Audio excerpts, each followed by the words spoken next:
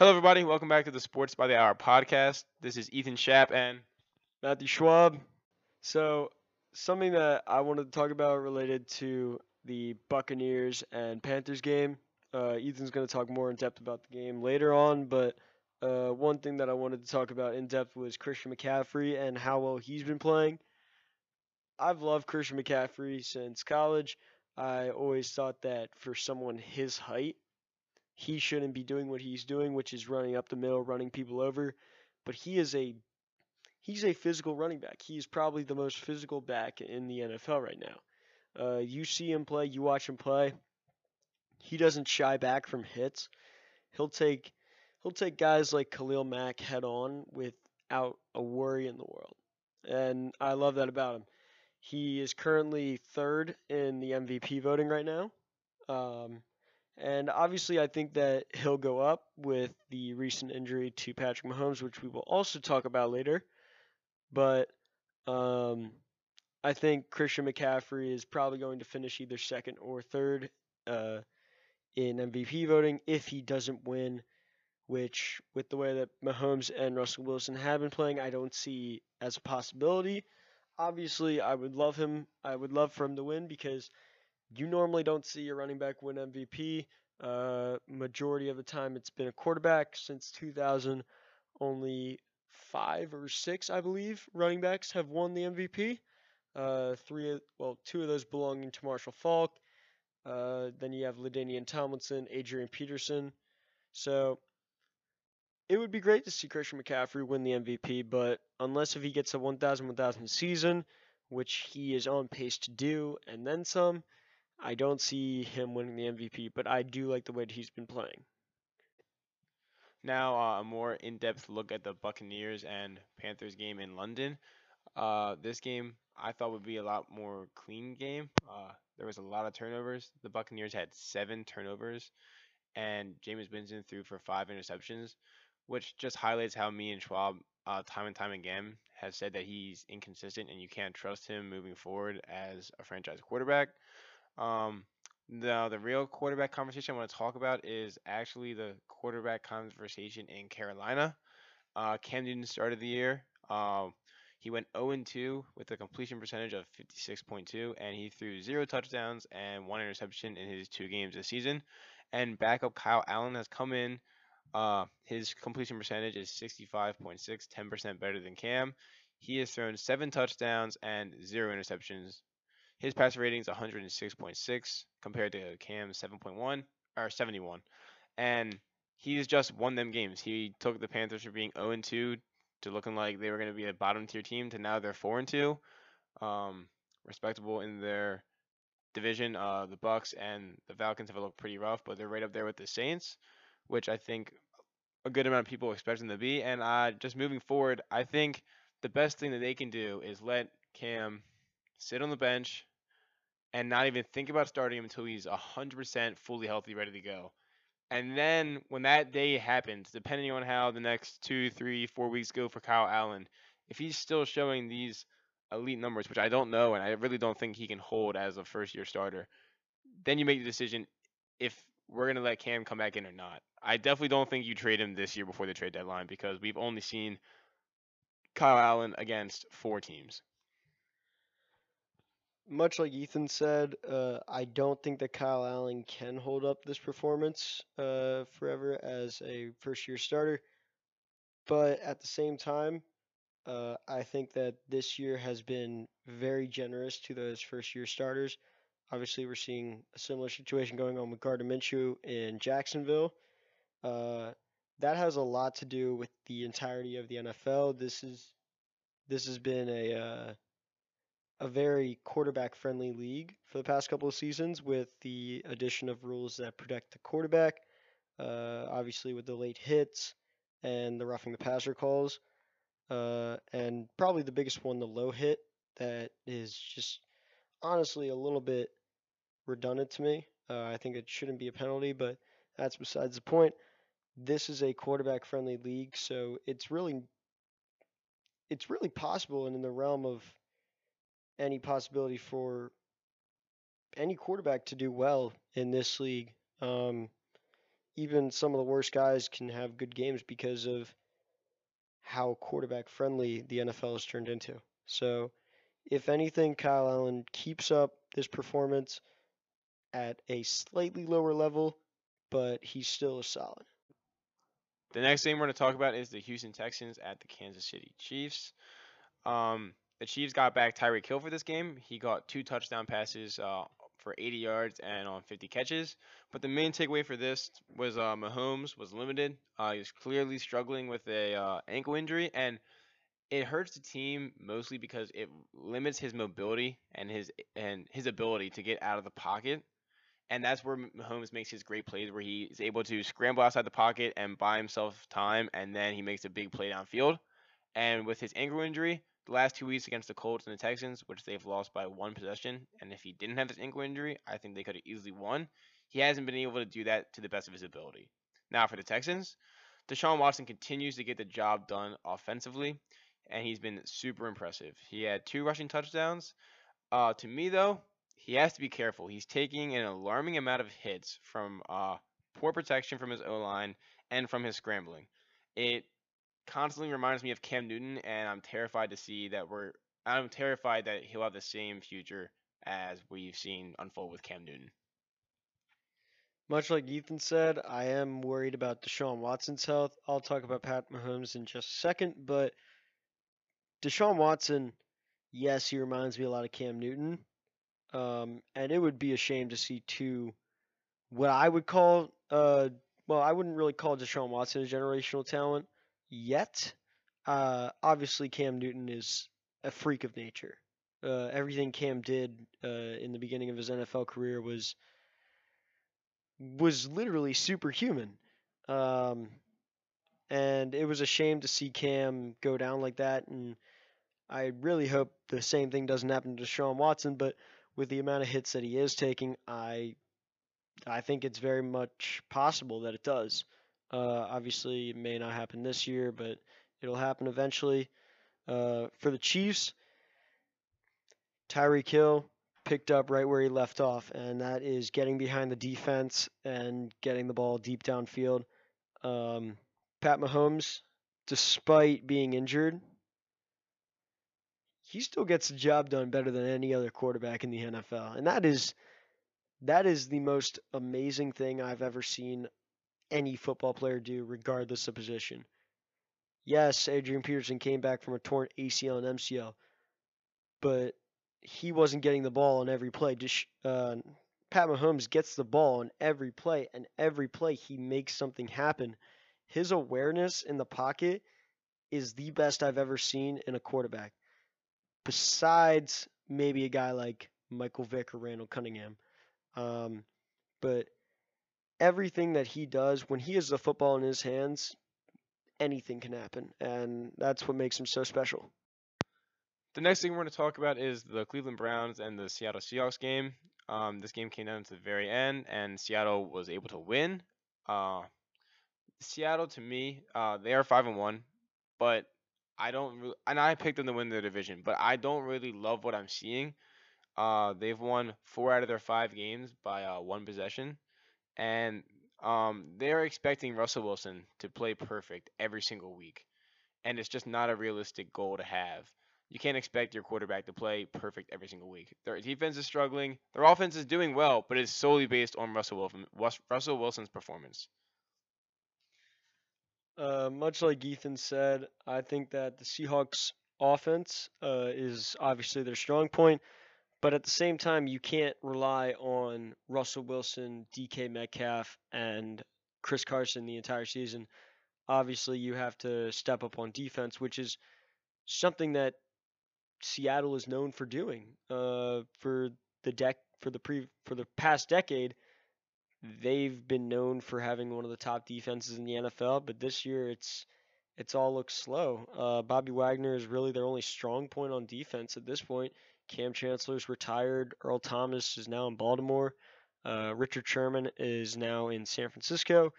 Everything kind of fell apart on that Seattle defense, which is really beginning to show this year. And I was I was really high on Seattle at the beginning of the season, but watching their defense play, once they go up against some of those top offenses, once they go up against those Chiefs and those Texans and those Ravens,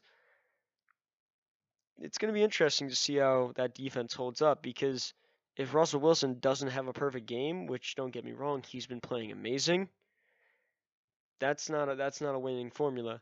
But then cycling into the Browns, there are a lot of things wrong in Cleveland.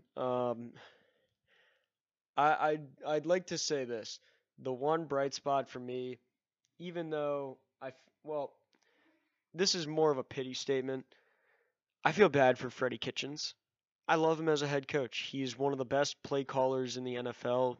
Um, he he is he really is one of the top coaches in the NFL, and even though his record doesn't show it, he does a very good job calling offensive plays.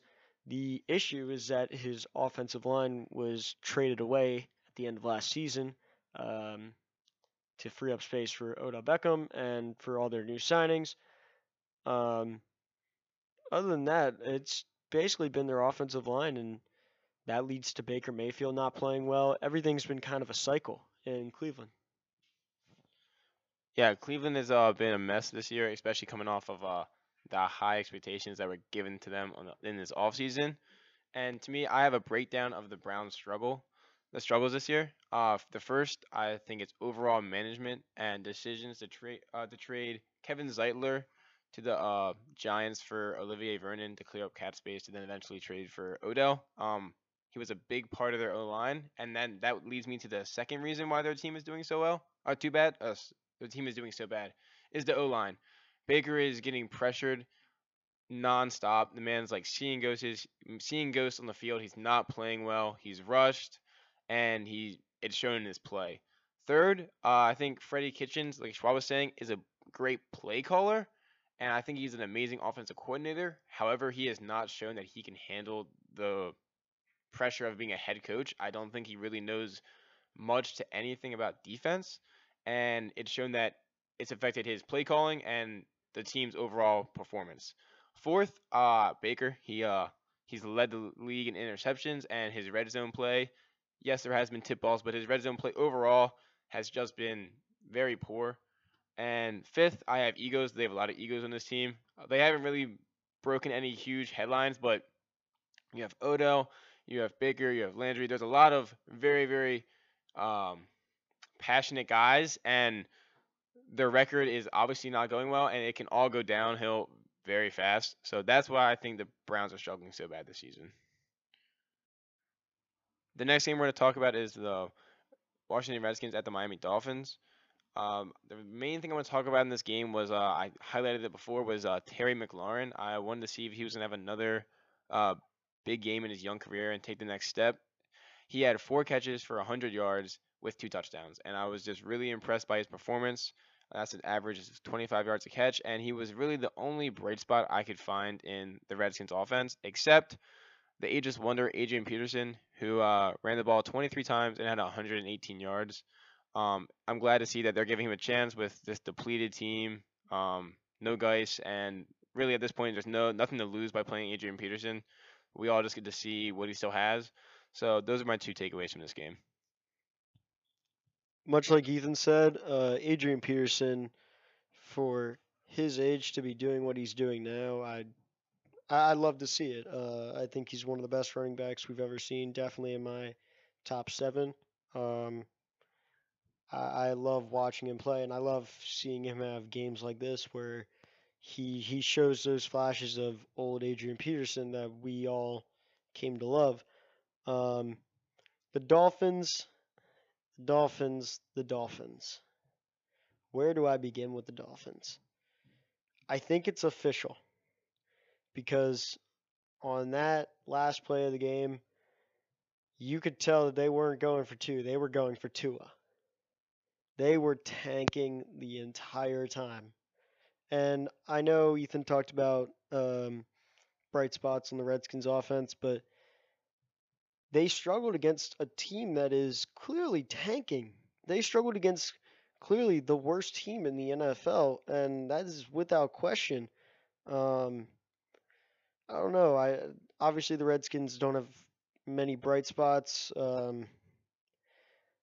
I just think that both of these teams need to kind of cut their losses, give some second team members some starts, some playing time, see what they can do, see if anything can come out of it, see if they can possibly find a new star that they missed. Um, but this was just kind of like a non-watch game between two teams that are tanking, and frankly, they're going to be tanking for a while because there's really no weapons on either team. The next game we're going to talk about is the Arizona Cardinals and the Atlanta Falcons. This game was a absolute shootout with the final score being Cardinals 34 and the Falcons 33. There was no defense played in this game whatsoever. The Falcons' offense, which I have talked about week after week, finally broke out, but it wasn't good enough to get past Kyler Murray. Matt Ryan completed 30 out of his 36 passes for 356 yards and threw 4 touchdowns with zero interceptions.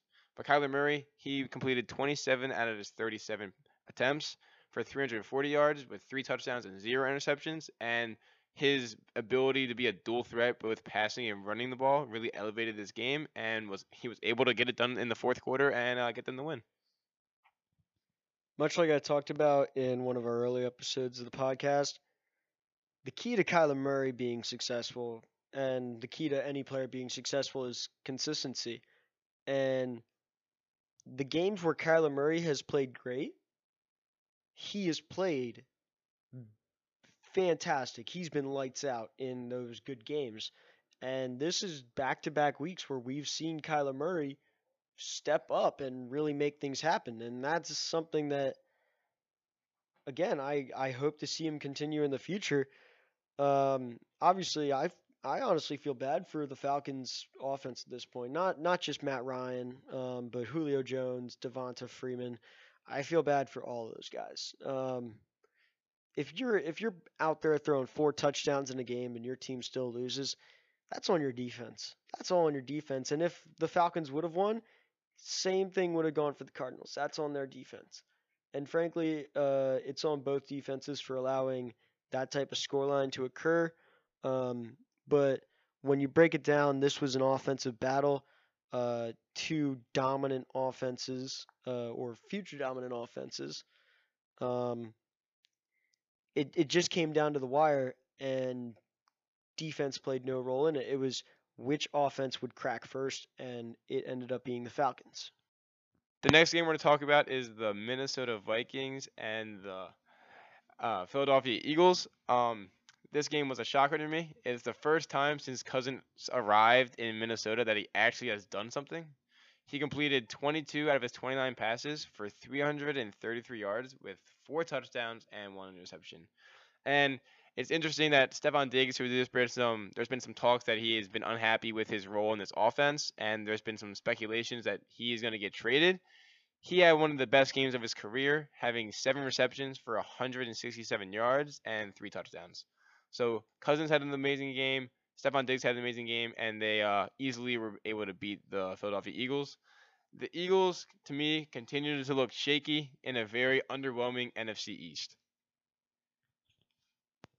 From what I saw this game and from all the rumors that have been going around, it kind of felt like this game was made specifically to keep Stephon Diggs even slightly happy in Minnesota.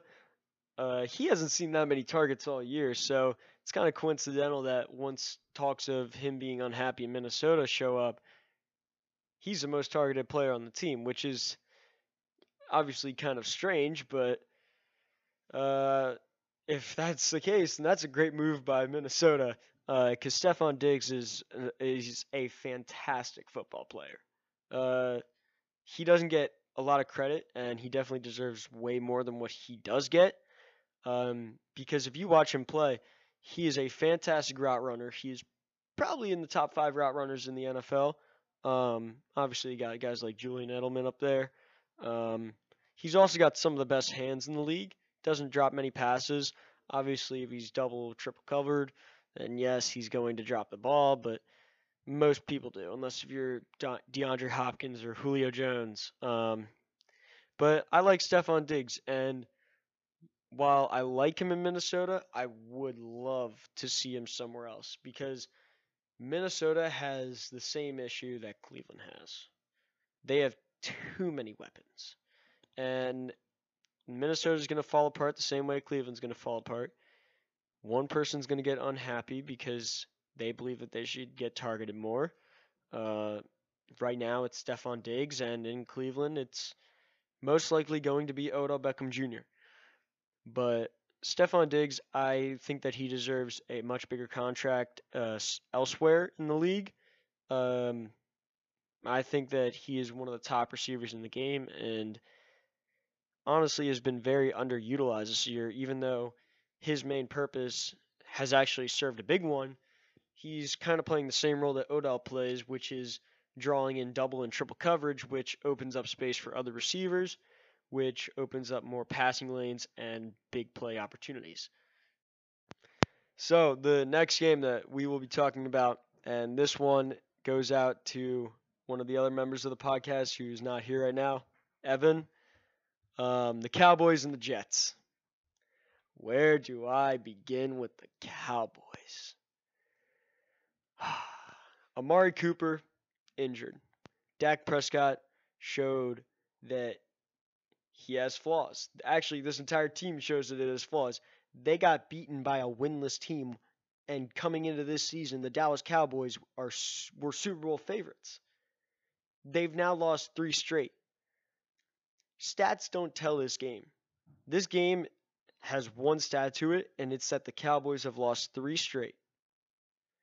The Jets could have been like a 500 team. The fact that they're winless makes it slightly worse, but I'm not really going to give the Cowboys any fault for that. The fact that the Cowboys have lost 3 straight. Dak Prescott is showing flaws. The offensive line is battered. Most of their guys are injured.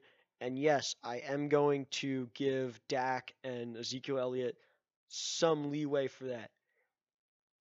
Amari Cooper's injured, and that's going to affect them massively.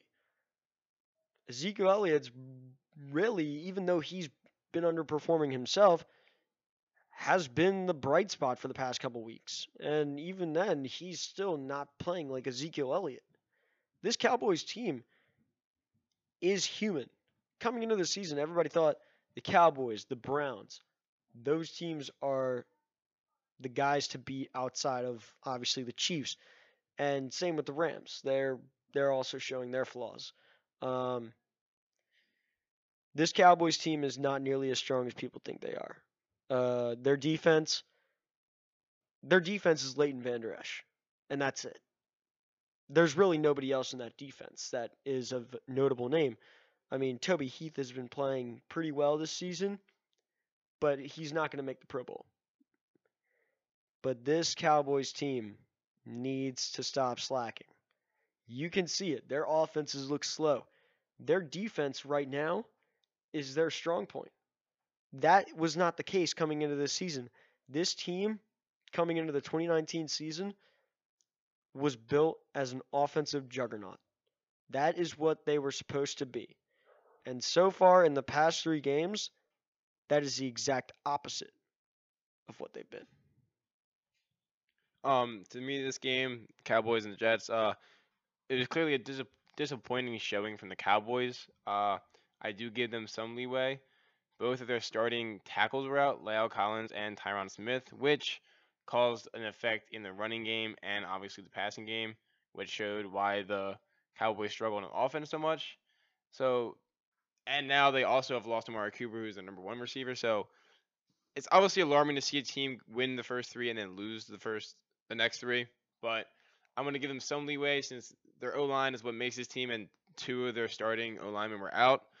For the Jets, Sam Darnold came back from mono and had the best game of his career. So apparently he needs to get mono more because the Jets need him to be playing like that in order for them, not really this season, but moving forward to be a good team.